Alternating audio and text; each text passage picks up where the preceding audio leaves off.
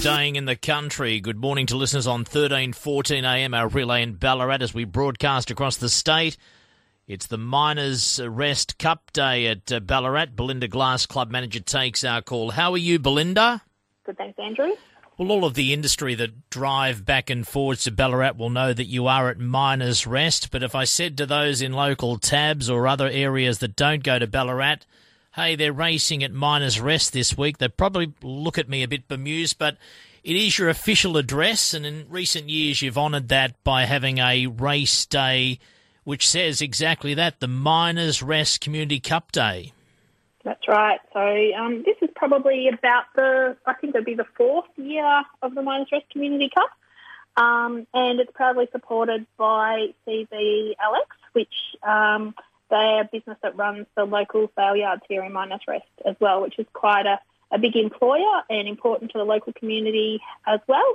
And, we're proud to have them supporting the race day and have a race day event that, as you say, honours our local community.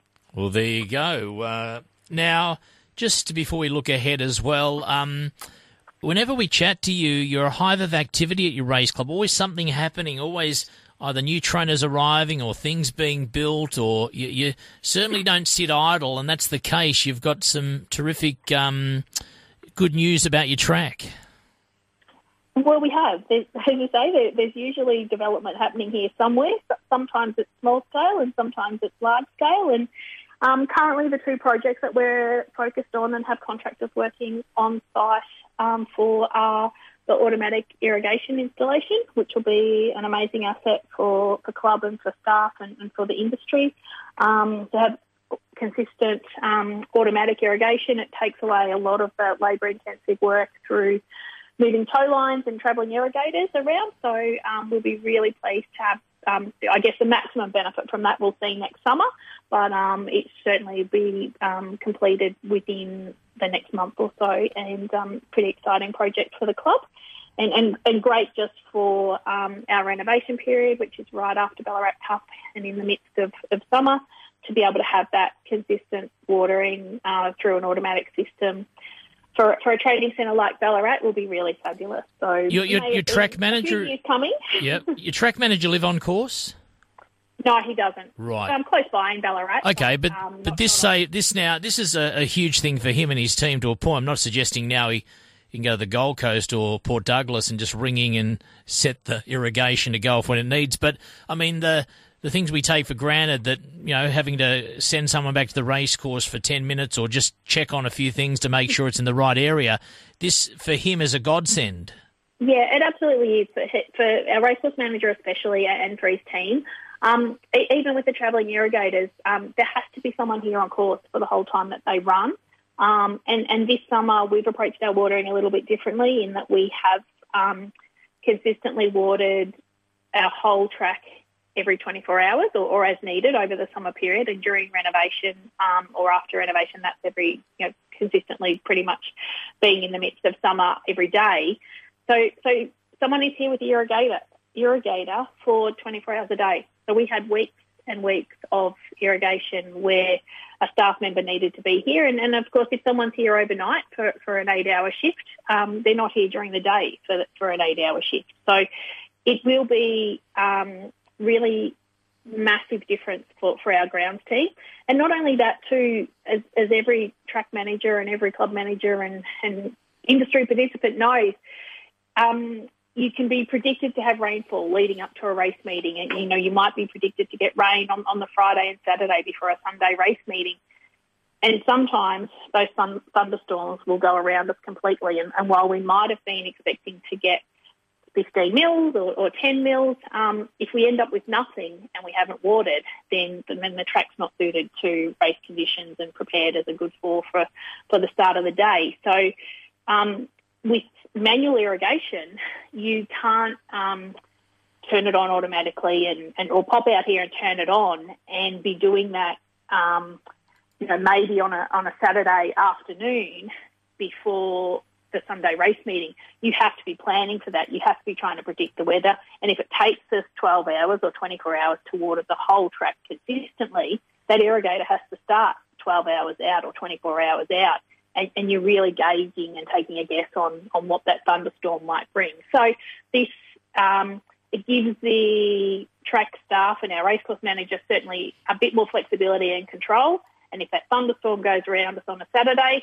and we still do need to water it leading up to particularly a summer race meeting, then we have got that capacity to be able to consistently water the whole track within a couple of hours, depending on how many mils, obviously, we have to put on as well. But a lot more flexibility, much better work-life balance, and I guess being able to put our staff to more efficient use of our maintenance and our grounds and all the other jobs that still have to be done around the racecourse will be able to be our priority and our focus now, because we won't need as much manpower for our watering, which is great.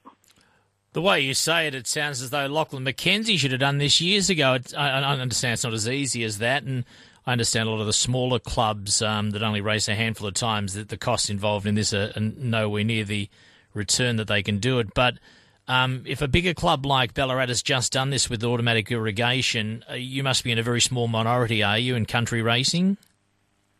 I think we've had obviously lots of other projects supported over the years. This is a project that Lachlan certainly put up as a capital works project, and I know that because I've helped him with the submissions. We've had this submission go up for probably at least 8 of the 10 years I've been here. And it's just a case of, obviously, the industry needs to share funding around between clubs. And I'm not for one second saying that, we would have loved to have irrigation 5 years ago, but we've had other developments and other projects that have been supported by the industry during that time. So, it's great that we have finally got this. We would have loved it years ago, but had we got irrigation, maybe we wouldn't have the poly track. So you've got to weigh up all of those things, and we're certainly grateful that we've got it now, and we're grateful of the industry support for all of the projects that we do have supported here at Ballarat to support our growing trainer space. Automated irrigation has arrived at Ballarat. We're chatting to Belinda Glass. Just looking ahead, I know you race on the 5th of April, the Tuesday. Sunday is a different date this year, not a different date, but it's Anzac Day Eve, Anzac Day on the Monday. So do you do anything, is that complement or help or mean anything at all to your Sunday meeting? So it's the Sunday, the 24th of April, like this Sunday, is part of our Carlton Draft Summer Series. So we will have a focus on outdoor. We have lots of umbrella packages and furniture located outside. We have our Carlton Draft pop-up bar. We have live music, and we have some different attractions. At this event, we have kids' activities, and we have some games and things on the lawn for the kids for the Miners Rest Community Cup. And then we're looking at some options that might tie in. We will have the live music, and looking at some options that might tie in to acknowledge Anzac Day on the 25th as well for that Sunday the 24th. So it will be a good day to, again, get friends and family together. We might not have socialised with them as much as we would like to have in the last couple of years, but racing's returned strong. People are coming to the races. It's a great opportunity to enjoy that time together socially outside on the front lawn or upstairs in the terrace dining room, and really make the most of an afternoon out, maybe lunch and a few drinks, and a day at the races too. And just finally, until the pandemic arrived to interrupt, it was one of the most successful luncheons put on by any race club, even in the city. Your Mother's Day racing and luncheon was a go-to event. Some sports have struggled on Mother's Day, but you found a great connection with people in Ballarat. So I guess after the last couple of years, are you hoping it'll be a fantastic return to normality and bookings and so on? Or we are, and we're really encouraged. Obviously, Sunday, May the 8th, and our Mother's Day package is available online to book now.